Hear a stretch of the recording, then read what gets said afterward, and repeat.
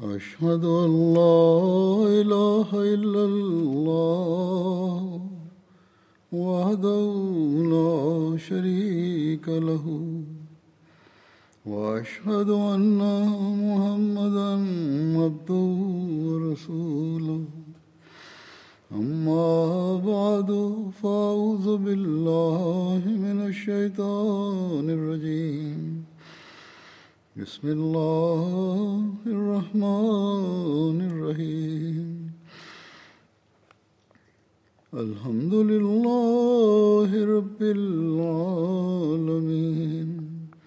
الرحمن الرحيم مالك يوم الدين إياك نعبد وإياك نستعين اهدنا الصراط المستقيم صراط الذين أنعمت عليهم غير المغضوب عليهم ولا الضالين.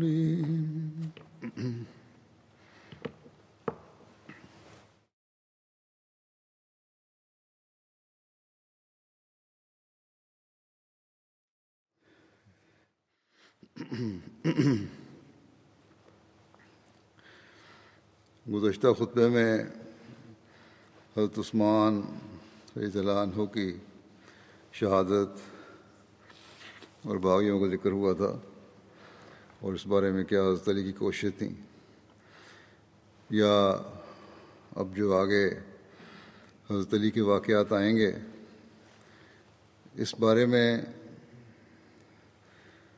ایک بہت اہم بات کی طرف توجہ دلاتے ہوئے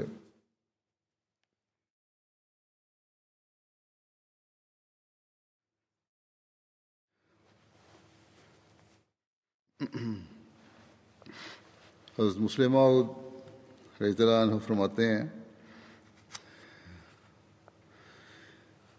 کہ چونکہ تم لوگ بھی صحابہ کے مشابہ ہو، اس لیے میں چاہتا ہوں کہ تاریخ سے بیان کروں کہ کس طرح مسلمان تباہ ہوئے اور کون سے اسباب ان کی ہلاکت کا باعث بنے. بس تم ہوشیار ہو جاؤ اور جو لوگ تم میں نئے آئیں ان کے لیے تعلیم کا بندوبست کرو، یعنی تربیت صحیح ہونی چاہیے، ان کی تعلیم ہونی چاہیے دینی. حضرت عثمان کے وقت جو فتنہ اٹھا تھا وہ صحابہ سے نہیں اٹھا تھا. جو لوگ یہ کہتے ہیں کہ صحابہ نے اٹھایا تھا ان کو دھوکہ لگا ہے. اس میں شک نہیں کہ حضرت علی کے مقابلے میں بہت سے صحابہ تھے اور معاویہ کے مقابلے میں بھی، لیکن میں کہتا ہوں کہ اس فتنہ کے بانی صحابہ نہیں تھے، بلکہ وہی لوگ تھے جو بعد میں آئے اور جنہیں حضرت صلی اللہ علیہ وسلم کی صحبت نصیب نہ ہوئی اور آپ کے پاس نہ بیٹھے. بس میں آپ لوگوں کو اس طرح متوجہ کرتا ہوں اور فتنہ سے بچنے کا یہ طریق بتاتا ہوں کہ کثرت سے آپ قادیان میں تھے کہ کثرت سے قادیان آؤ اور بار بار آؤ تاکہ تمہارے ایمان تازہ رہیں اور تمہاری خشیت اللہ بڑھتی رہے، یعنی تمہارا مرکز سے تعلق بھی رہے اور خلافت سے تعلق بھی رہے. یہ رہے گا تو صحیح تربیت بھی رہے گی. آج کل اللہ تعالیٰ نے ہمیں MTA کی صورت مہیا فرمائی ہے. خطبات ساری دنیا میں سنے جاتے ہیں، دکھائے جاتے ہیں، سنائے جاتے ہیں، اور پروگرام دکھائے جاتے ہیں، سنائے جاتے ہیں. اس لیے تربیت کے لیے بہت ضروری ہے کہ علاوہ اس کے کہ خود بھی مطالعہ کریں حضرت مسیح علیہ السلام کی کتب کا، MTA کے ساتھ بھی تعلق رکھیں اور خاص طور پر جمعے کے خطبات جو ہیں وہ ضرور MTA کے ذریعے سنا کریں، اس سے تعلق قائم رہے اور بہتر ہوتا رہے اور بڑھتا رہے. جنگ جمل کا واقعہ کے بارے میں روایت میں آتا ہے کہ جنگ جمل حضرت علی عائشہ کے درمیان 36 ہجری میں ہوئی تھی۔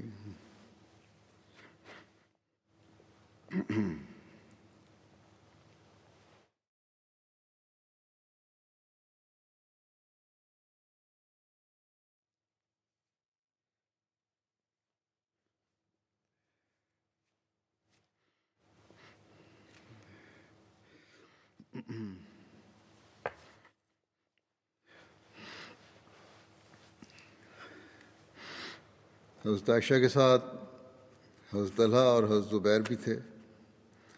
حضرت عائشہ میدان جنگ میں ایک اونٹ پر سوار تھیں، اسی وجہ سے اس جنگ کا نام جنگ جمل مشہور ہے۔ حضرت عائشہ فریضہ حج کی ادائیگی کے لیے مکے گئی ہوئی تھیں۔ وہ وہیں قیام پذیر تھیں کہ حضرت عثمان کی شہادت کی خبر ملی۔ جب عمرہ کی ادائیگی کے بعد مدینہ کی طرف روانہ ہوئیں تو راستے میں مقام صرف پر عبید بن ابو سلمہ نے اطلاع دی کہ حضرت عثمان کو شہید کر دیا گیا ہے اور حضرت علی خلیفہ منتخب ہو گئے ہیں اور مدینہ منورہ میں ہنگامہ برپا ہے۔ چنانچہ حضرت عائشہ راستے ہی سے مکے واپس ہو گئیں اور لوگوں کو حضرت عثمان کا قصاص لینے اور فتنہ کے خاتمے کے لیے اکٹھا کیا۔ حضرت عائشہ، حضرت طلحہ اور حضرت زبیر بن عوام کی سرکردگی میں وہاں سے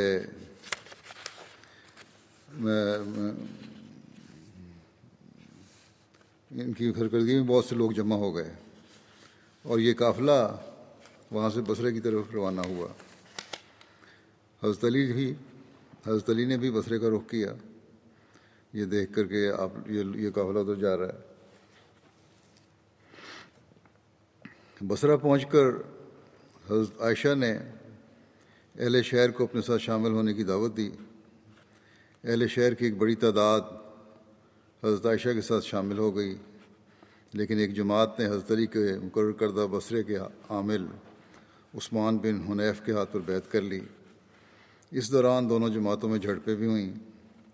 حضرت علی نے حضرت عائشہ کے لشکر کے قریب پڑاؤ کیا، یہ بھی پہنچ گیا حضرت علی کا لشکر، انہوں نے قریب پڑاؤ کیا۔ دونوں طرف سے مصالحت کی طرح ڈالی گئی، کوشش کی گئی اور مذاکرات کام بھی ہو گئے، مگر عین رات کے وقت وہ گروہ جو حضرت عثمان کے قتل میں شریک تھا، اس کا ایک حصہ حضرت علی کے لشکر میں بھی شامل تھا۔ اس نے حضرت عائشہ کے لشکر پر حملہ کر دیا، جس سے جنگ کا آغاز ہو گیا۔ حضرت عائشہ اونٹ پر سوار تھیں، جان نثار یکے بعد دیگرے اونٹ کی مہار پکڑتے اور شہید ہوتے جاتے تھے۔ حضرت علی نے یہ سمجھ لیا کہ حضرت عائشہ جب تک اونٹ پر سوار رہیں گی جنگ ختم نہیں ہوگی، اس لیے آپ نے جنگجوؤں کو حکم دیا کہ اس اونٹ کو کسی نہ کسی طرح مار گراؤ، کیونکہ جنگ کا خاتمہ اس کے گرنے پر منحصر ہے۔ اس پر ایک شخص نے آگے بڑھ کر اونٹ کے پاؤں میں تلوار ماری اور بلبلا کر بیٹھ گیا۔ حضرت علی کی فوج نے اونٹ کو چاروں طرف سے گھیر لیا۔ حضرت عائشہ کا اونٹ گر جانے پر اہل جمل منتشر ہو گئے۔ اس کے بعد حضرت علی نے اعلان کرا دیا کہ ہتھیار ڈالنے یا گھر کا دروازہ بند کرنے والا امن و امان میں ہے، کسی کا تعاقب نہ کیا جائے، کسی کے مال کو مال غنیمت سمجھ کر اس پر دست درازی نہ کی جائے۔ حضرت علی کی فوج نے اس حکم کی تعمیل کی۔ حضرت زبیر بن عوام اور حضرت طلحہ اسی جنگ میں شہید ہوئے۔ یہ ابن اسیر کی تاریخ سے لیا گیا حصہ، خلاصہ اس کا۔ حضرت خلیفۃ مسیح ثانی رضی اللہ عنہ فرماتے ہیں کہ اس بارے میں کہ انہی لوگوں کی ایک جماعت نے جو حضرت عثمان کے قتل میں شریک تھے، حضرت عائشہ کو اس بات پر آمادہ کر لیا کہ آپ حضرت عثمان کے خون کا بدلہ لینے کے لیے جہاد کا اعلان کر دیں۔ چنانچہ انہوں نے اس بات کا اعلان کیا اور صحابہ کو اپنی مدد کے لیے بلایا۔ حضرت طلحہ اور حضرت زبیر بھی ان کے ساتھ شامل ہو گئے اور اس کے نتیجے میں حضرت علی اور حضرت عائشہ حضرت طلحہ اور حضرت زبیر کے لشکر میں جنگ ہوئی، یعنی حضرت طلحہ اور حضرت زبیر تو حضرت عائشہ کے لشکر میں تھے، جو مین لشکر تھا حضرت علی کا اور حضرت عائشہ کا، ان کی جنگ ہوئی جسے جنگ جمل کہا جاتا ہے۔ اس جنگ کے شروع میں ہی حضرت زبیر حضرت علی کی زبان سے رسول کریم صلی اللہ علیہ وسلم کی پیشگوئی سن کر علیحدہ ہو گئے، اور انہوں نے قسم کھائی کہ وہ حضرت علی سے جنگ نہیں کریں گے، اور اس بات کا اقرار کیا کہ اپنے اجتہاد میں انہوں نے غلطی کی۔ دوسری طرف حضرت طلحہ نے بھی اپنی وفات سے پہلے حضرت علی کی بیعت کا اقرار کر لیا تھا، اس سے پہلے بھی اس کا ذکر ہو چکا ہے گزشتہ خطبے میں، کیونکہ روایات میں آتا ہے کہ وہ زخموں کی شدت سے تڑپ رہے تھے کہ ایک شخص ان کے پاس سے گزرا۔ انہوں نے پوچھا تم کس گروہ میں سے ہو؟ اس نے کہا حضرت علی کے گروہ میں سے۔ اس پر انہوں نے اپنا ہاتھ اس کے ہاتھ میں دے کر کہا کہ تیرا ہاتھ علی کا ہاتھ ہے، اور میں تیرے ہاتھ پر حضرت علی کی دوبارہ بیعت کرتا ہوں۔ غرض باقی صحابہ کے اختلاف کا تو جنگ جمل کے وقت ہی فیصلہ ہو گیا، مگر حضرت معاویہ کا اختلاف باقی رہا یہاں تک کہ جنگ صفین ہوئی۔ انسانی مزید فرماتے ہیں کہ حضرت عثمان کے قاتلوں کے گروہ مختلف جہات میں پھیل گئے تھے اور اپنے آپ کو الزام سے بچانے کے لیے دوسروں پر الزام لگاتے تھے۔ جب ان کو معلوم ہوا کہ حضرت علی نے مسلمانوں سے بیعت لے لی ہے تو ان کو آپ پر الزام لگانے کا عمدہ موقع مل گیا، اور یہ بات درست بھی تھی کہ آپ کے ارد گرد حضرت عثمان کے قاتلوں میں سے کچھ لوگ جمع ہو گئے تھے، اس لیے ان کو الزام لگانے کا عمدہ موقع حاصل تھا۔ چنانچہ ان میں سے جو جماعت مکے کی طرف گئی تھی اس نے حضرت عائشہ کو اس بات پر آمادہ کر لیا کہ وہ حضرت عثمان کے خون کا بدلہ لینے کے لیے جہاد کا اعلان کریں۔ چنانچہ انہوں نے اس بات کا اعلان کیا اور صحابہ کو اپنی مدد کے لیے طلب کیا۔ حضرت طلحہ اور زبیر نے حضرت علی کی بیعت اس شرط پر کر لی تھی کہ وہ حضرت عثمان کے قاتلوں سے جلد بدلہ لیں گے۔ انہوں نے جلدی کے جو معنی سمجھے تھے وہ حضرت علی کے نزدیک خلاف مصلحت تھی۔ ان کا خیال تھا، حضرت علی کا خیال تھا کہ تمام صوبوں کا انتظام ہو جائے پھر قاتلوں کو سزا دینے کی طرف توجہ کی جائے، کیونکہ اول مقدم اسلام کی حفاظت ہے۔ قاتلوں کے معاملے میں دیر ہونے سے کوئی حرج نہیں ہوتا۔ اسی طرح قاتلوں کے تعین میں بھی اختلاف تھا۔ جو لوگ نہایت افسردہ شکل بنا کر سب سے پہلے حضرت علی کے پاس پہنچ گئے اور اسلام میں تفرقہ ہو جانے کا اندیشہ ظاہر کرتے تھے، ان کی نسبت حضرت علی کو بالطبع شبہ نہ ہوتا تھا کہ یہ لوگ فساد کے بانی ہیں۔ دوسری طرف دوسرے لوگ ان پر شبہ کرتے تھے۔ حضرت علی کو ان پر شبہ نہیں تھا، لیکن باقی کچھ لوگوں کو شبہ تھا۔ اس اختلاف کی وجہ سے طلحہ اور زبیر نے یہ سمجھا کہ حضرت علی اپنے عہد سے پھرتے ہیں، چونکہ انہوں نے ایک شرط پر بیعت کی تھی اور وہ شرط ان کے خیال میں حضرت علی نے پوری نہ کی تھی، اس لیے وہ شرعاً اپنے آپ کو بیعت سے آزاد خیال کرتے تھے۔ جب حضرت عائشہ کا اعلان ان کو پہنچا تو وہ بھی ان کے ساتھ جا ملے اور سب مل کر بصرہ کی طرف چلے گئے۔ بصرے میں گورنر نے لوگوں کو آپ کے ساتھ ملنے سے باز رکھا، لیکن جب لوگوں کو معلوم ہوا کہ طلحہ اور زبیر نے صرف اکراہ سے، مجبوری سے اور ایک شرط سے مقید کر کے حضرت علی کی بیعت کی ہے، تو اکثر لوگ آپ کے ساتھ شامل ہو گئے۔ جب حضرت علی کو اس لشکر کا علم ہوا تو آپ نے بھی ایک لشکر تیار کیا اور بصرہ کی طرف روانہ ہوئے۔ بصرہ پہنچ کر آپ نے ایک آدمی کو حضرت عائشہ اور طلحہ اور زبیر کی طرف بھیجا۔ وہ آدمی پہلے حضرت عائشہ کی خدمت میں حاضر ہوا اور دریافت کیا کہ آپ کا ارادہ کیا ہے۔ انہوں نے جواب دیا کہ ہمارا ارادہ صرف اصلاح ہے۔ اس کے بعد اس شخص نے طلحہ اور زبیر کو بھی بلوایا اور ان سے پوچھا کہ آپ بھی اسی لیے جنگ پر آمادہ ہوئے ہیں؟ انہوں نے کہا کہ ہاں، یعنی کہ اصلاح کی وجہ سے۔ اس شخص نے جواب دیا کہ اگر آپ کا منشا اصلاح ہے تو اس کا یہ طریق نہیں جو آپ نے اختیار کیا ہے، اس کا نتیجہ تو فساد ہے۔ اس وقت ملک کی ایسی حالت ہے کہ اگر ایک شخص کو آپ قتل کریں گے تو 1000 اس کی تائید میں کھڑے ہو جائیں گے اور ان کا مقابلہ کریں گے، تو اور بھی زیادہ لوگ ان کی مدد کے لیے کھڑے ہو جائیں گے۔ بس یہ تو سلسلہ چلتا جائے گا۔ بس اصلاح یہ ہے کہ پہلے ملک کو اتحاد کی رسی میں باندھا جائے، پھر شریروں کو سزا دی جائے، ورنہ اس بدامنی میں کسی کو سزا دینا ملک میں اور فتنہ ڈلوانا ہے۔ حکومت پہلے قائم ہو جائے تو سزا دے گی، پہلے حکومت قائم ہو جائے پھر وہ سزا دے گی۔ یہ بات سن کر انہوں نے کہا کہ اگر حضرت علی کا یہی اندیہ ہے تو وہ آ جائیں، ہم ان کے ساتھ ملنے کو تیار ہیں۔ اس پر اس شخص نے حضرت علی کو اطلاع دی اور طرفین کے قائم مقام ایک دوسرے کو ملے اور فیصلہ ہو گیا کہ جنگ کرنا درست نہیں، صلح ہونی چاہیے۔ جب یہ خبر سبائیوں کو، یعنی جو عبداللہ بن سبا کی جماعت کے لوگ تھے اور قاتلین حضرت عثمان میں شامل تھے، ان کو پہنچی تو ان کو سخت گھبراہٹ ہوئی اور خفیہ ان کی ایک جماعت مشورہ کے لیے اکٹھی ہوئی۔ انہوں نے مشورے کے بعد فیصلہ کیا کہ مسلمانوں میں صلح ہو جانی ہمارے لیے سخت مضر ہوگی، کیونکہ اسی وقت تک ہم حضرت عثمان کے قتل کی سزا سے بچ سکتے ہیں جب تک کہ مسلمان آپس میں لڑتے رہیں۔ اگر صلح ہو گئی اور امن ہو گیا تو ہمارا ٹھکانہ نہیں، کہیں بھی ہمارا ٹھکانہ نہیں ہوگا، اس لیے جس طرح ہو صلح نہ ہونے دو۔ اتنے میں حضرت علی بھی پہنچ گئے اور آپ کے پہنچنے کے دوسرے دن آپ کی، یعنی اس علاقے میں، اور آپ کی اور حضرت زبیر کی ملاقات ہوئی۔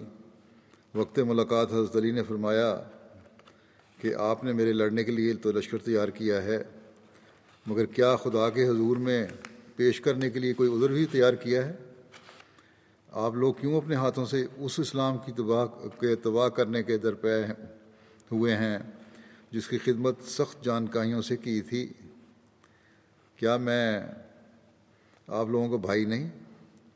پھر کیا وجہ ہے کہ پہلے تو ایک دوسرے کا خون حرام سمجھا جاتا تھا لیکن اب حلال ہو گیا؟ اگر کوئی نئی بات پیدا ہوئی ہوتی تو بھی بات تھی، لیکن اب حلال، جب کوئی نئی بات پیدا ہی نہیں ہوئی تو پھر یہ مقابلہ کیوں ہے؟ اس پر حضرت اللہ نے کہا کہ وہ بھی حضرت زبیر کے ساتھ تھے کہ آپ نے حضرت عثمان کے قتل پر لوگوں کو اکسایا ہے۔ حضرت علی نے فرمایا کہ میں حضرت عثمان کے قتل میں شریک ہونے والوں پر لعنت کرتا ہوں۔ پھر حضرت علی نے حضرت زبیر سے کہا کہ کیا تم کو یاد نہیں کہ رسول کریم صلی اللہ علیہ وسلم نے فرمایا تھا کہ خدا کی قسم تو علی سے جنگ کرے گا اور تو ظالم ہوگا، یعنی حضرت زبیر کو فرمایا تھا۔ یہ سن کر حضرت زبیر اپنے لشکر کی طرف واپس لوٹے اور قسم کھائی کہ وہ حضرت علی سے ہرگز جنگ نہیں کریں گے، اور اقرار کیا کہ انہوں نے اجتہاد میں غلطی کی۔ جب یہ خبر لشکر میں پھیلی تو سب کو اطمینان ہو گیا کہ اب جنگ نہ ہوگی بلکہ صلح ہو جائے گی، لیکن مفسدوں کو سخت گھبراہٹ ہونے لگی۔ جنہوں نے فساد پیدا کرنا تھا ان کو قدرتی بات ہے، ان کو گھبراہٹ ہونی تھی، ان کو گھبراہٹ ہونے لگی۔ اور جب رات ہوئی تو انہوں نے صلح کو روکنے کے لیے یہ تدبیر کی کہ ان میں سے جو حضرت علی کے ساتھ تھے انہوں نے حضرت عائشہ اور حضرت طلحہ اور زبیر کے لشکر پر حملہ کے پر رات کے وقت چھپ خون مار دیا، اور جو ان کے لشکر میں تھے انہوں نے، جو دوسری لشکر میں تھے انہوں نے حضرت علی کے لشکر میں چھپ خون مار دیا۔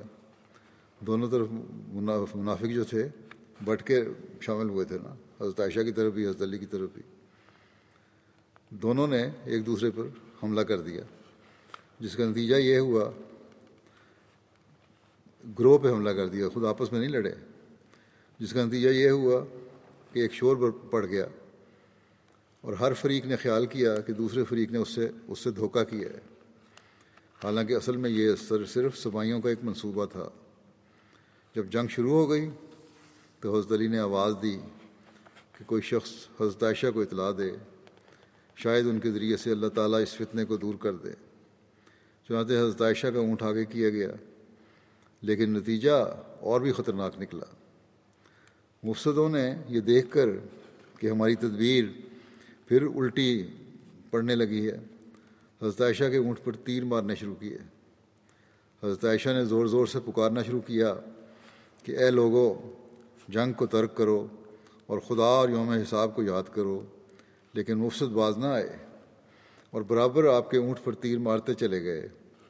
چونکہ اہل بصرہ اس لشکر کے ساتھ تھے جو حضرت عائشہ کے ارد گرد جمع ہوا تھا، ان کو یہ بات دیکھ کر سخت طیش آیا، اور ام المومنین کی یہ گستاخی دیکھ کر ان کے غصے کی کوئی حد نہ رہی، اور تلواریں کھینچ کر لشکر مخالف پر حملہ آور ہو گئے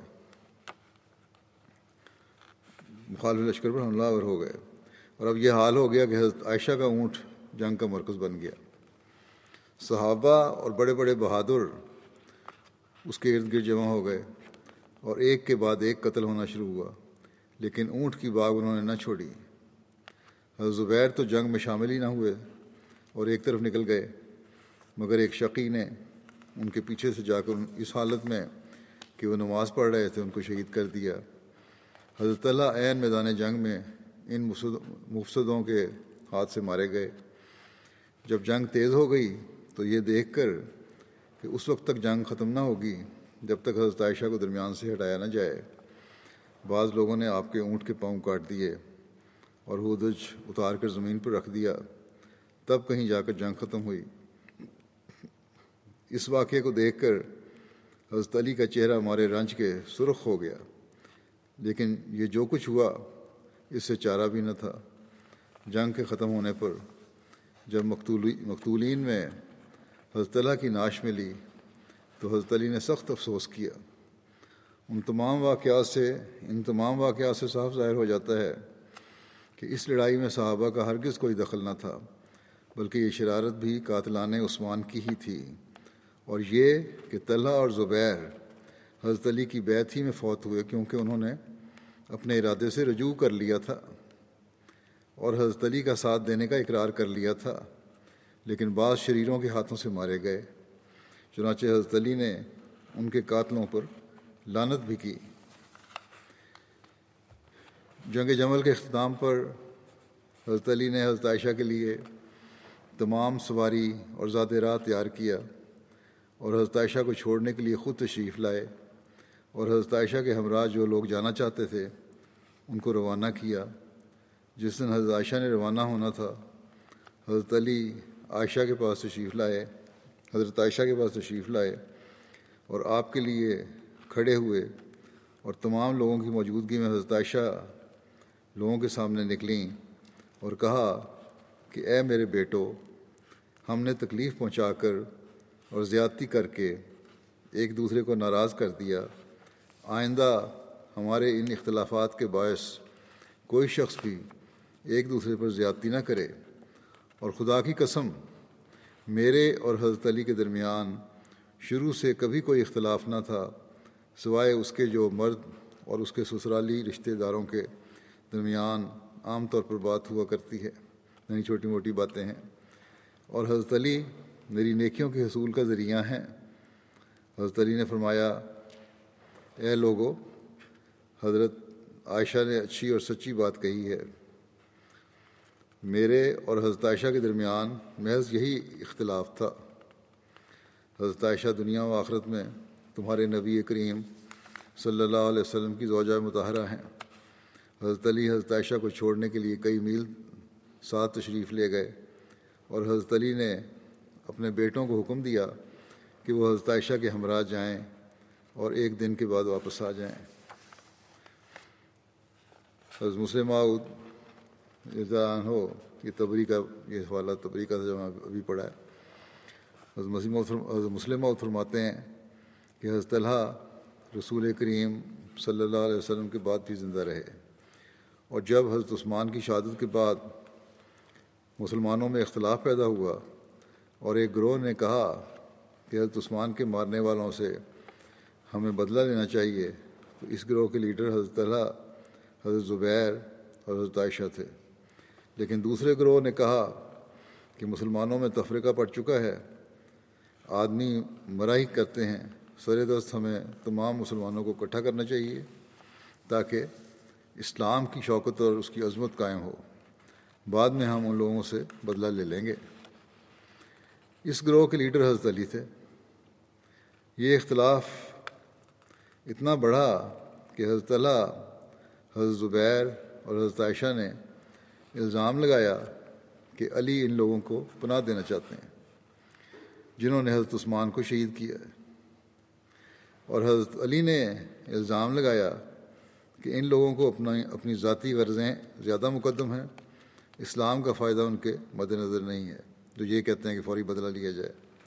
گویا اختلاف اپنی انتہائی صورت تک پہنچ گیا، اور پھر آپس میں جنگ بھی شروع ہوئی۔ ایسی جنگ جس میں حضرت عائشہ نے لشکر کی کمان کی، آپ اونٹ پر چڑھ کر لوگوں کو لڑواتی تھیں، اور حضرت طلحہ اور حضرت زبیر بھی اس لڑائی میں شامل تھے۔ جب دونوں فریق میں جنگ جاری تھی، ایک صحابی حضرت طلحہ کے پاس آئے اور ان سے کہا کہ طلحہ، تمہیں یاد ہے کہ فلاں موقع پر میں اور تم رسول کریم صلی اللہ علیہ وسلم کی مجلس میں بیٹھے ہوئے تھے کہ رسول کریم صلی اللہ علیہ وسلم نے فرمایا، طلحہ، ایک وقت ایسا آئے گا کہ تم اور لشکر میں ہوگے، اور علی اور لشکر میں ہوگا، اور علی حق پر ہوگا اور تم غلطی پر ہوگے۔ حضرت طلحہ نے یہ سنا تو ان کی آنکھیں کھل گئیں۔ انہوں نے کہا، ہاں، مجھے یہ بات یاد آ گئی ہے، اور پھر اسی وقت لشکر سے نکل کر چلے گئے۔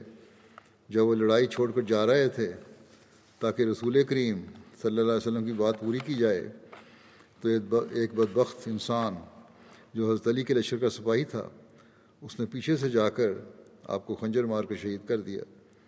حضرت علی اپنی جگہ پر بیٹھے ہوئے تھے۔ وہ اس خیال سے، یعنی جو قاتل تھا حضرت طلحہ کا، اس خیال سے کہ مجھے بہت بڑا انعام ملے گا، دوڑتا ہوا آیا اور اس نے کہا کہ اے امیر المومنین، آپ کو آپ کے دشمن کے مارے جانے کی خبر دیتا ہوں۔ حضرت علی نے کہا، کون دشمن؟ اس نے کہا، اے امیر المومنین، میں نے طلحہ کو مار دیا ہے۔ حضرت علی نے فرمایا، اے شخص، میں بھی تجھے رسول کریم صلی اللہ علیہ وسلم کی طرف سے بشارت دیتا ہوں کہ تو دوزخ میں ڈالا جائے گا، کیونکہ رسول کریم صلی اللہ علیہ وسلم نے ایک دفعہ فرمایا، جب کہ میں اور طلحہ بیٹھے ہوئے تھے، کہ اے طلحہ، تو ایک دفعہ حق و انصاف کی خاطر ذلت برداشت کرے گا اور تجھے ایک شخص مار ڈالے گا، مگر خدا اس کو جہنم میں ڈالے گا۔ جنگ صفین ہوئی تھی، اس کے واقعات میں لکھا ہے کہ یہ جنگ حضرت علی اور حضرت معاویہ کے درمیان ہوئی تھی اور 37 ہجری میں ہوئی تھی۔ صفین شام اور عراق کے درمیان ایک مقام ہے۔ حضرت علی کوفے سے فوج لے کر چلے، اور جب صفین پہنچے تو دیکھا کہ شامی لشکر امیر معاویہ کی سرکردگی میں یہاں پہلے سے پڑاؤ ڈالے ہوئے تھا، اور ان کی ایک جماعت دریائے فرات کے گھاٹ پر قابض تھی۔ حضرت علی نے یقین دلایا کہ ہم لڑنے نہیں آئے بلکہ امیر معاویہ سے تصفیہ کرنے آئے ہیں۔ تاہم امیر معاویہ تصفیہ پر رضامند نہ ہوئے۔ شامی لشکر نے حضرت علی کے لشکر کو دریائے فرات سے پانی لینے سے روک دیا۔ اس پر حضرت علی نے اپنی فوج کو حملہ کرنے کا حکم دیا۔ اس طرح حضرت علی کی فوج شامی فوج کو رسوا کرنے اور اپنے لیے دریا تک کا راستہ بنانے میں کامیاب ہو گئی۔ حضرت علی نے شامیوں کو فرات سے پانی لے جانے کی کھلی اجازت بھی دے دی۔ شامیوں نے تو حضرت علی کو منع کیا تھا، پانی لینے سے روک دیا تھا، لیکن آپ نے جب قبضہ کر لیا دریا پہ تو آپ نے ان کو پانی لینے سے نہیں روکا بلکہ اجازت دی۔ امیر معاویہ کا اصرار تھا کہ حضرت علی قاتلین عثمان کو ان کے حوالے کر دیں۔ ایک دفعہ جب لڑائی چھڑ جانے کا خطرہ پیدا ہوا تو دونوں طرف کے صلح پسندوں نے روک تھام کروا دی۔ جنگ کا آغاز صفر 37 ہجری میں شروع ہوا۔ جنگ سے قبل جھڑپیں ہوتی رہیں، لیکن دونوں فریق عام جنگ کے مہلک نتائج سے خائف ہونے کے باعث گریز کرتے رہے۔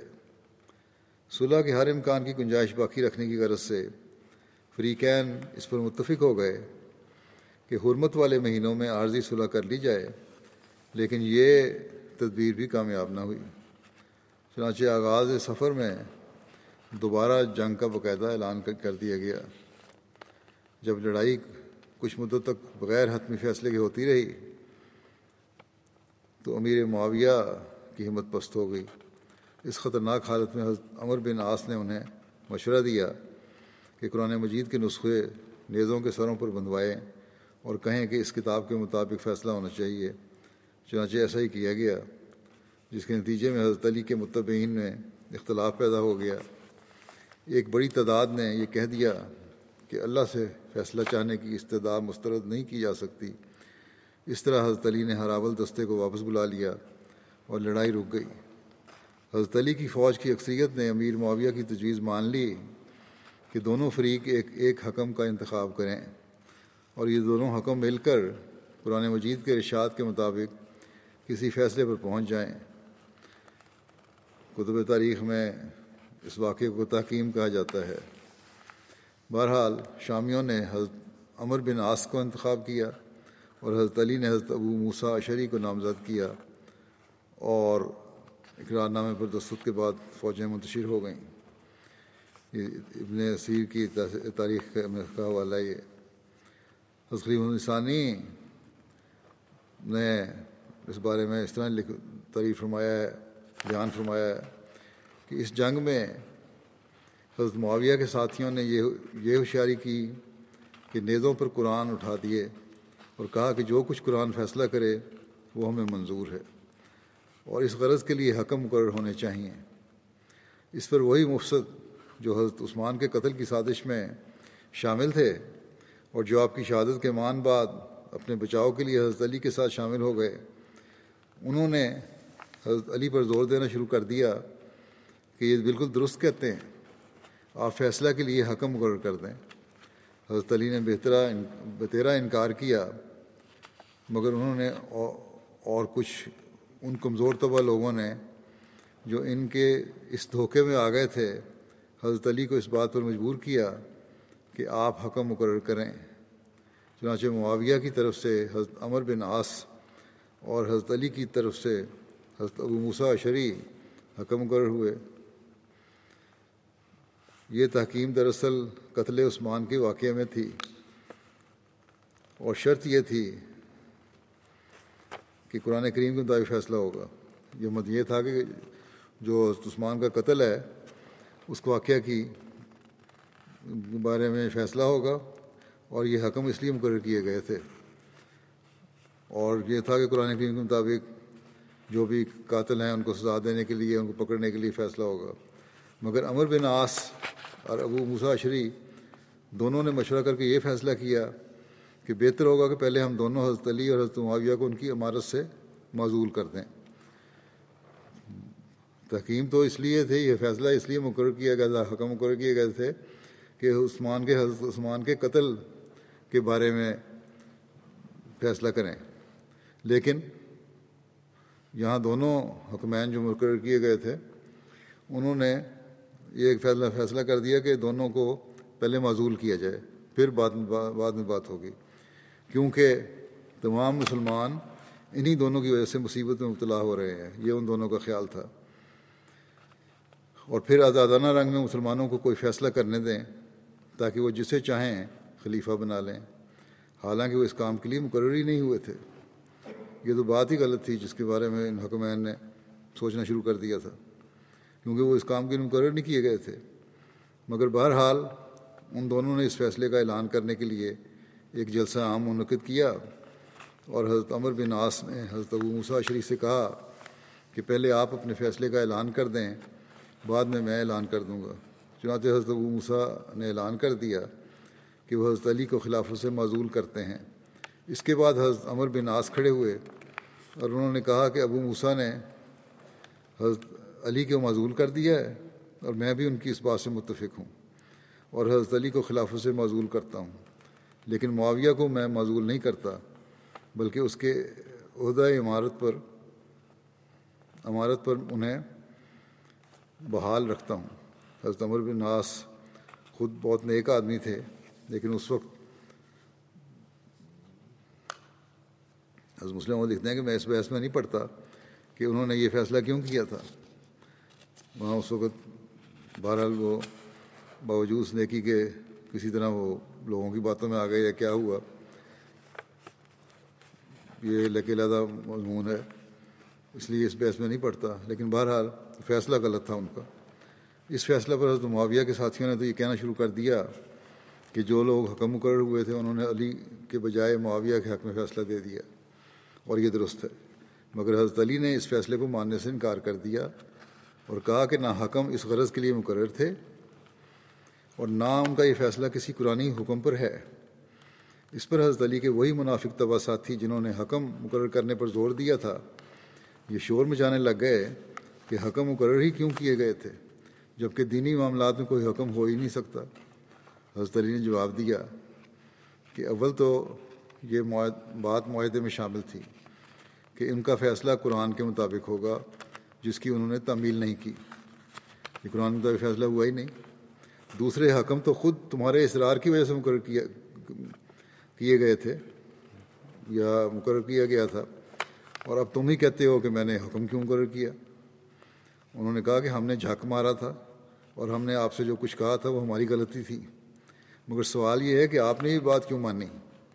اس کے تو یہ مانی ہیں، یہ جو باغی تھے جو منافق تھے، اس کے تو یہ مانی ہیں کہ ہم بھی گناہ گار ہو گئے اور آپ بھی برابر ہو گئے دونوں. ہم نے بھی غلطی کا ارتکاب کیا اور آپ نے بھی کیا. اب ہم نے تو اپنی غلطی سے توبہ کر لی ہے. مناسب یہ ہے کہ آپ بھی توبہ کریں اور اس امر کا اقرار کریں کہ آپ نے جو کچھ کیا ہے ناجائز کیا ہے.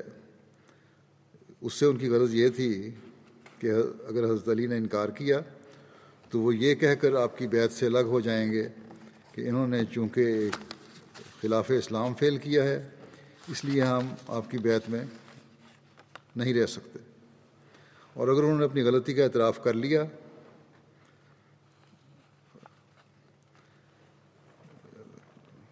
اگر علی نے انکار کیا تو یہ کہہ کر بیعت سے الگ ہو جائیں گے کہ خلاف اسلام فعل کیا اس لیے ہم آپ کی بیعت میں نہیں رہ سکتے. اور انہوں نے اپنی غلطی کا اعتراف کر لیا اور کہا کہ میں توبہ کرتا ہوں تو بھی ان کی خلافت باطل ہو جائے گی، کیونکہ جو شخص اتنے بڑے گناہ کا ارتکاب کرے وہ خلیفہ کس طرح ہو سکتا ہے. حضرت علی نے جب یہ باتیں سنی تو کہا کہ میں نے کوئی غلطی نہیں کی.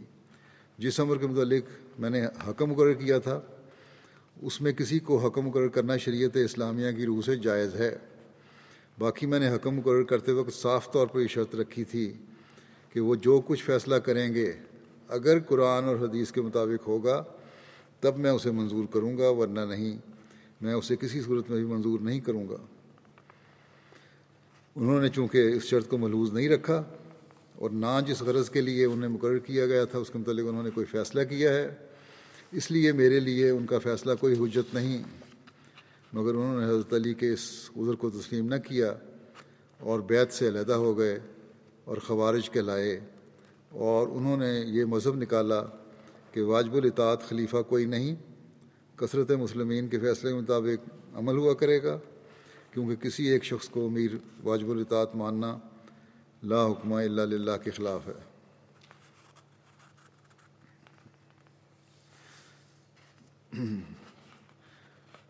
جنگ نہروان جو 38 ہجری میں ہوئی تھی، نہروان بغداد اور واسطہ کے درمیان واقعہ ہے. اس مقام پر حضرت علی اور خوارج کے درمیان جنگ لڑی گئی تھی. جنگ ابن اسیر کی تاریخ میں یوں لکھا ہے کہ جنگ صفین کے تصفیہ کے لیے حضرت علی کی طرف سے حضرت ابو موسیٰ اشعری اور امیر معاویہ کی طرف سے حضرت عمر بن عاص حکم مقرر ہوئے. تاریخ میں اس واقعہ کو تحکیم کہتے ہیں.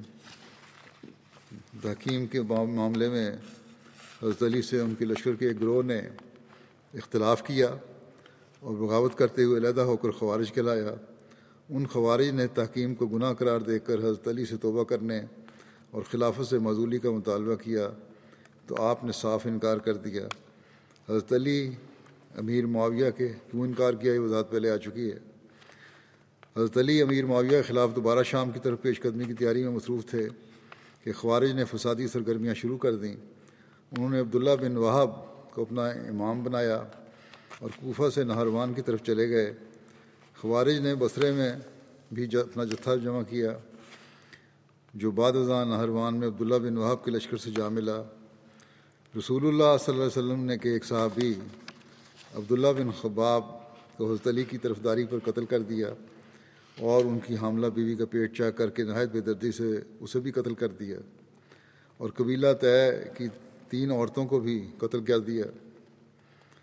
حضرت علی تک جب یہ حالات پہنچے تو آپ نے تحقیق کے لیے حارث بن مرہ کو بھیجا۔ جب وہ ان کے پاس گئے، سفیر کے طور پر بھیجا، تو خوارج نے انہیں بھی قتل کر دیا۔ یہ حالات دیکھ کر حضرت علی نے شام جانے کا ارادہ ترک کیا، اور تقریباً 65,000 کا لشکر جو شام کے لیے تیار کیا تھا اسے لے کر خوارج کے مقابلہ کے لیے نکلے۔ جب آپ نہروان مقام پر پہنچے تو خوارج کو صلح کی دعوت دی، اور حضرت ابو ایوب انصاری کو جھنڈا دیا کہ جو اس کی پناہ میں آ جائے گا اس سے جنگ نہیں کی جائے گی۔ یہ اعلان سن کر خوارج جن کی تعداد 4,000 تھی، ان میں سے 100 حضرت علی کے ساتھ شامل ہو گئے، اور ایک بڑی تعداد کوفے کو لوٹ گئی۔ صرف 1,800 افراد عبداللہ بن وہب خارجی کی سرکردگی میں آگے بڑھے، اور حضرت علی کے 65,000 کے لشکر سے جنگ ہوئی، جس میں تمام خوارج مارے گئے۔ ایک روایت کے مطابق خوارج کی معمولی تعداد جو کہ 10 سے بھی کم تھی بچ سکی۔ حضرت علی کے لشکر میں سے 7 آدمی شہید ہوئے۔ حضرت عمرہ بنت عبد الرحمن نے بیان کیا کہ جب حضرت علی بصرہ کی طرف روانہ ہوئے تو الوداعی ملاقات کے لیے نبی کی کریم صلی اللہ علیہ وسلم کی زوجہ مطہرہ حضرت ام سلمہ کی خدمت میں آئے۔ انہوں نے فرمایا، آپ اللہ تعالیٰ کے حفظ و امان میں جائیں، یعنی حضرت علی کو کہا کہ آپ اللہ تعالیٰ کے حفظ و امان میں جائیں، خدا کی قسم یقیناً آپ حق پر ہیں اور حق آپ کے ساتھ ہے۔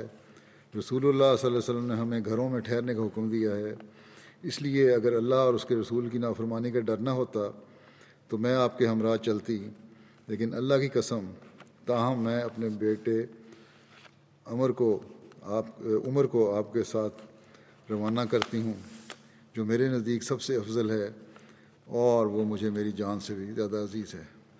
ہمارا یہ ذکر ابھی چل رہا ہے، آئندہ بھی چلے گا انشاءاللہ اگلے ہفتے۔ آج بھی میں پاکستان اور الجزائر کے احمدیوں کے لیے دعا کے لیے کہنا چاہتا ہوں۔ الجزائر کی تو ایک خوشخبر خبر ہے کہ گزشتہ دو دنوں میں 2 مختلف عدالتوں نے جھوٹے الزام میں ملوث بہت سارے احمدیوں کو بری کیا ہے۔ اللہ تعالیٰ ان منصف مزاج ججوں کو جزا دے، اور باقی انتظامیہ اور عدلیہ کو بھی انصاف سے کام لینے کی توفیق عطا فرمائے، جو جھوٹے مقدمے احمدیوں پر قائم کر رہے ہیں۔ پاکستان کے بعض افسران اور منصف جو انصاف سے دور ہٹ رہے ہیں اور اپنے اختیارات کا ناجائز استعمال کر رہے ہیں، اللہ تعالیٰ انہیں بھی توفیق دے کہ اپنے دلوں کے بغض اور کینے کو نکال کر معاملے کو دیکھنے والے ہوں۔ جن لوگوں کی اصلاح اللہ تعالیٰ کے نزدیک مقدر نہیں، اللہ تعالیٰ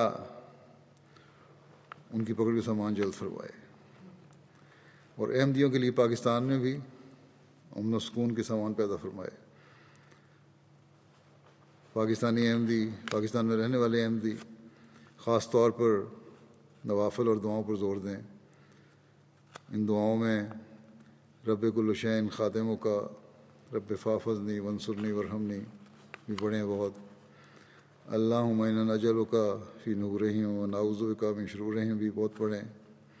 استغفار کی طرف بھی توجہ دیں، درود کی طرف بھی توجہ دیں، آج کل بہت اس کی ضرورت ہے۔ نوافل بھی ادا کریں، جیسا کہ میں نے کہا، اللہ تعالیٰ ان کو توفیق بھی دے اور جلد وہاں کے حالات بھی درست فرمائے۔ آج بھی میں نمازوں کے بعد کچھ جنازے پڑھاؤں گا، جن میں سے پہلا جنازہ ہے گرما ہندا عباس صاحبہ کا جو مکرم عباس بن عبدالقادر صاحب شہید خیرپور کی اہلیہ تھیں، 29 دسمبر کو 91 سال کی عمر میں بقضائے الہی وفات پا گئی۔ انا للہ و انا الیہ راجعون۔ ان کے والد ڈاکٹر محمد ابراہیم صاحب نے کنگ ایڈورڈ میڈیکل کالج میں پڑھائی کے دوران 1926 میں اپنے احمدی کلاس فیلو سے متاثر ہو کر اپنی اہلیہ کے ساتھ حضرت مسلم موعود کے ہاتھ پر بیعت کر کے احمدیت قبول کی تھی۔ مئی 1951 میں لاہور میں ان کی شادی ہوئی تھی حمدہ صاحبہ کی پروفیسر عباس بن عبدالقادر صاحب کے ساتھ، جو حضرت مسیح علیہ السلام کے صحابی حضرت مولانا عبد الماجد صاحب کے پوتے تھے، اور حضرت سیدہ سارہ بیگم صاحبہ حضرت حرم حضرت خلیفۃ المسیح ثانی رضی اللہ عنہ کے بڑے بھائی پروفیسر عبدالقادر صاحب کے بیٹے تھے۔ 1974 میں ان کے شوہر پروفیسر عبدالقادر صاحب کو خیرپور میں شہید کر دیا گیا تھا، اور بڑے کمال صبر کے ساتھ انہوں نے کام لیا، کوئی بے صبری نہیں دکھائی، اور اللہ تعالیٰ کی رضا پہ راضی ہوئیں۔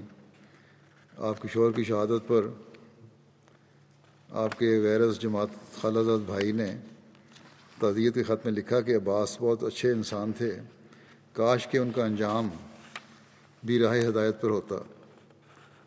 تو حمدہ صاحبہ نے ان کو جواب لکھا کہ مجھے فخر ہے کہ جس راہ پر میرے شوہر نے جان دی ہے وہ ہدایت کی راہ ہے۔ پھر انہی کی حمدہ صاحبہ کی اسکول کے زمانے میں ایک گہری سہیلی تھیں شفیقہ صاحبہ، جو اتفاق سے پاکستان کے جنرل ضیاء الحق صاحب کی اہلیہ بنی۔ انہوں نے ایک دفعہ اپنے شوہر کے صدر بننے کے بعد کہا، ضیاء الحق صاحب کی اہلیہ نے، کہ سب لوگ مجھے ملنے آتے ہیں مگر حمدہ نہیں آتی۔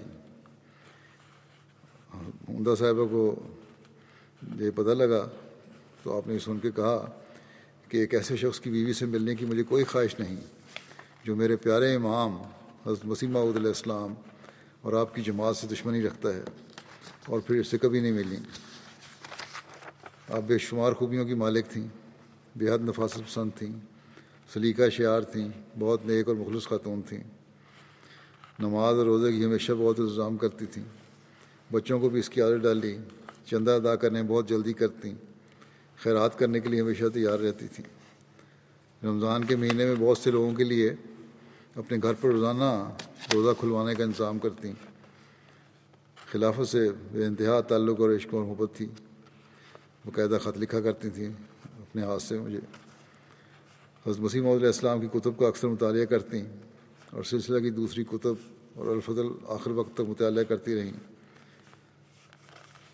2006 میں ان کی چھوٹی بیٹی ڈاکٹر عامرہ ٹریفک حادثے میں 2 بچوں کے ساتھ وفات پا گئیں، اور اس صدمے کو بڑے حوصلے سے برداشت کیا اور صبر کا ایک مثالی نمونہ دکھایا۔ سب عزیز رشتہ دار ملنے جلنے والے آپ کی بے شمار خوبیوں کی وجہ سے آپ سے محبت کرتے تھے، غیر احمدی رشتہ داروں کا بھی آپ سے بہت محبت کا تعلق تھا۔ عثمان میں 3 بیٹیاں اور 2 بیٹے شامل ہیں جو کہ امریکہ، کینیڈا اور ناروے میں رہائش پذیر ہیں۔ اللہ تعالیٰ ان سب کو، ان کی اولاد کو اور ان کی اولاد کو، نسل کو، ان کی نیکیوں کو جاری رکھنے کی توفیق عطا فرمائے، مرحومہ کے درجات بلند فرمائے۔ اگلا جنازہ ہے رضوان سید نعیمی صاحب عراق کا، جو 13 نومبر کو 70 سال کی عمر میں وفات پا گئے۔ انا للہ و انا الیہ راجعون۔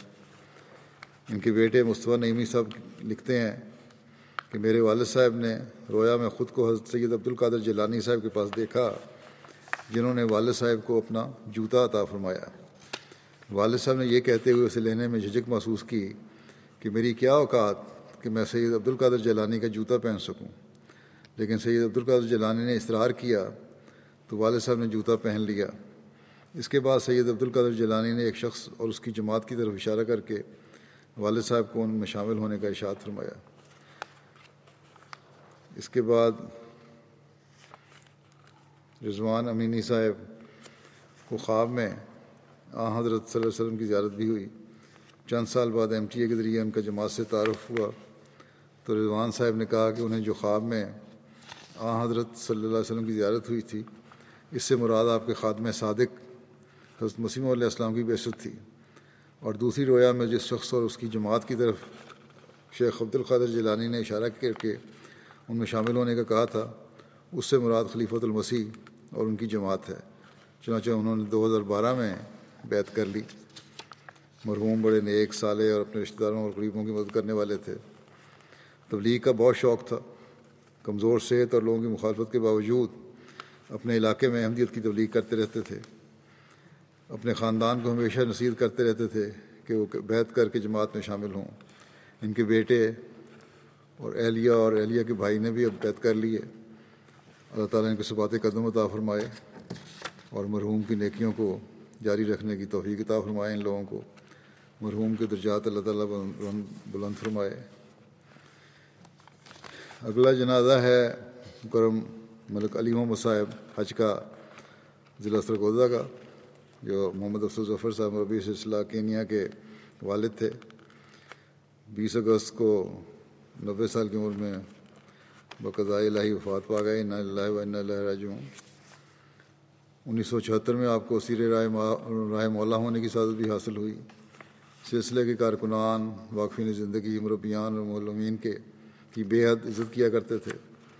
مرحوم تہجد گزار، صوم و صلات کے پابند، بہت مہمان نواز تھے، غریب پرور تھے، صابر و شاکر تھے، صلہ رحمی سے کام لینے والے تھے، ایک نیک اور مخلص انسان تھے۔ قرآن کریم کی تلاوت باقاعدگی سے کرتے تھے اور آپ کو متعدد بچوں کو قرآن کریم پڑھانے کی بھی توفیق ملی۔ پسماندگان میں 3 بیٹے اور 11 پوتے پوتیاں شامل ہیں۔ ان کے مکرم محمد افضل ظفر صاحب مربی سلسلہ کینیا، جیسا کہ میں نے کہا، ان کے بیٹے تھے جو کہ میدان عمل میں تھے، وہاں کینیا میں تھے آج کل، اس وجہ سے جنازے میں اور تدفین کے میں شامل نہیں ہو سکے اپنے والد کی۔ اللہ تعالیٰ ان کو بھی صبر اور حوصلہ عطا فرمائے، مرحوم سے مغفرت رحم کا سلوک فرمائے، درجات بلند فرمائے۔ اگلا جنازہ ہے احسان احمد صاحب لاہور کا، جو شفقت محمود صاحب کے بیٹے تھے۔ 27 جولائی کو 35 سال کی عمر میں کرونا وائرس کی وجہ سے ان کی وفات ہوئی۔ انا للہ و انا الیہ راجعون۔ آپ حضرت مولوی نور الدین اجمل صاحب آف گولے کی، ضلع گجرات، صحابی حضرت مسیح علیہ السلام کے پوتے تھے اور ارشاد احمد صاحب گجرانوالا کے نواسے تھے۔ گزشتہ 2 سال آپ کو حلقہ رچنا ٹاؤن لاہور میں بطور صدر جماعت خدمت کی توفیق ملی۔ اس کے علاوہ دہلی گیٹ عمارت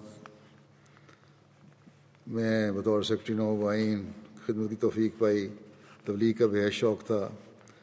خدا کے فضل سے آپ کو 8 افراد کو بیعت کروانے کی بھی سعادت حاصل ہوئی۔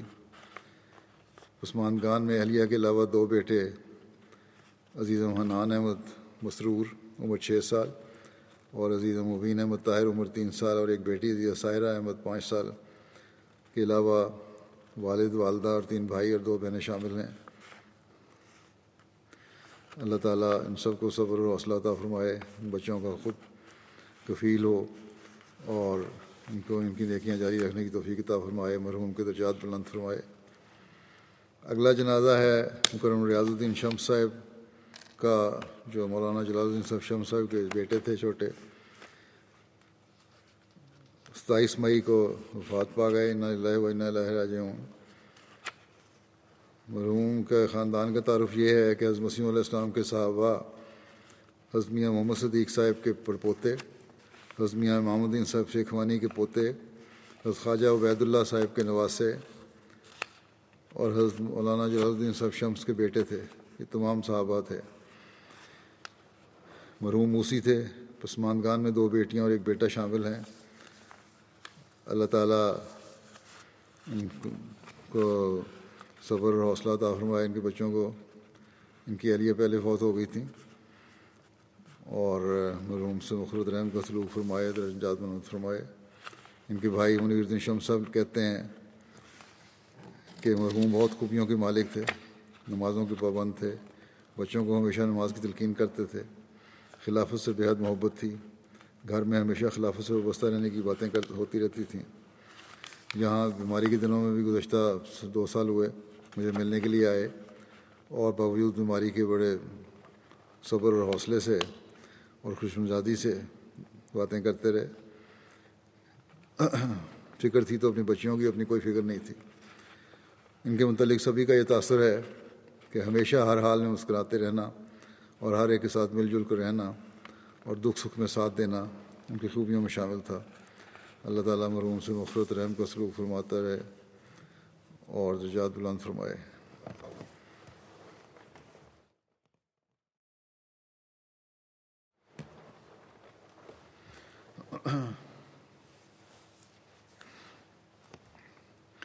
الحمد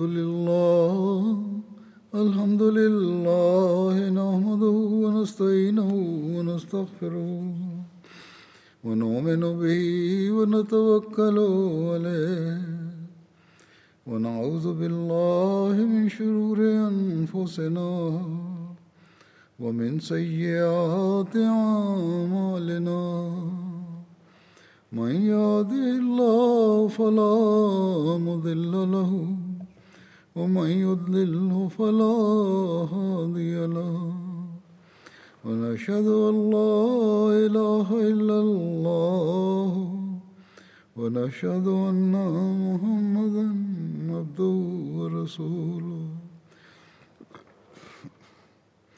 عباد الله رحمكم الله إن الله يأمر بالعدل والإحسان وإيتاء ذي القربى وينهى عن الفحشاء والمنكر والبغي يعظكم لعلكم تذكرون اذكروا الله يذكركم وادعوه يستجب لكم ولذكر الله أكبر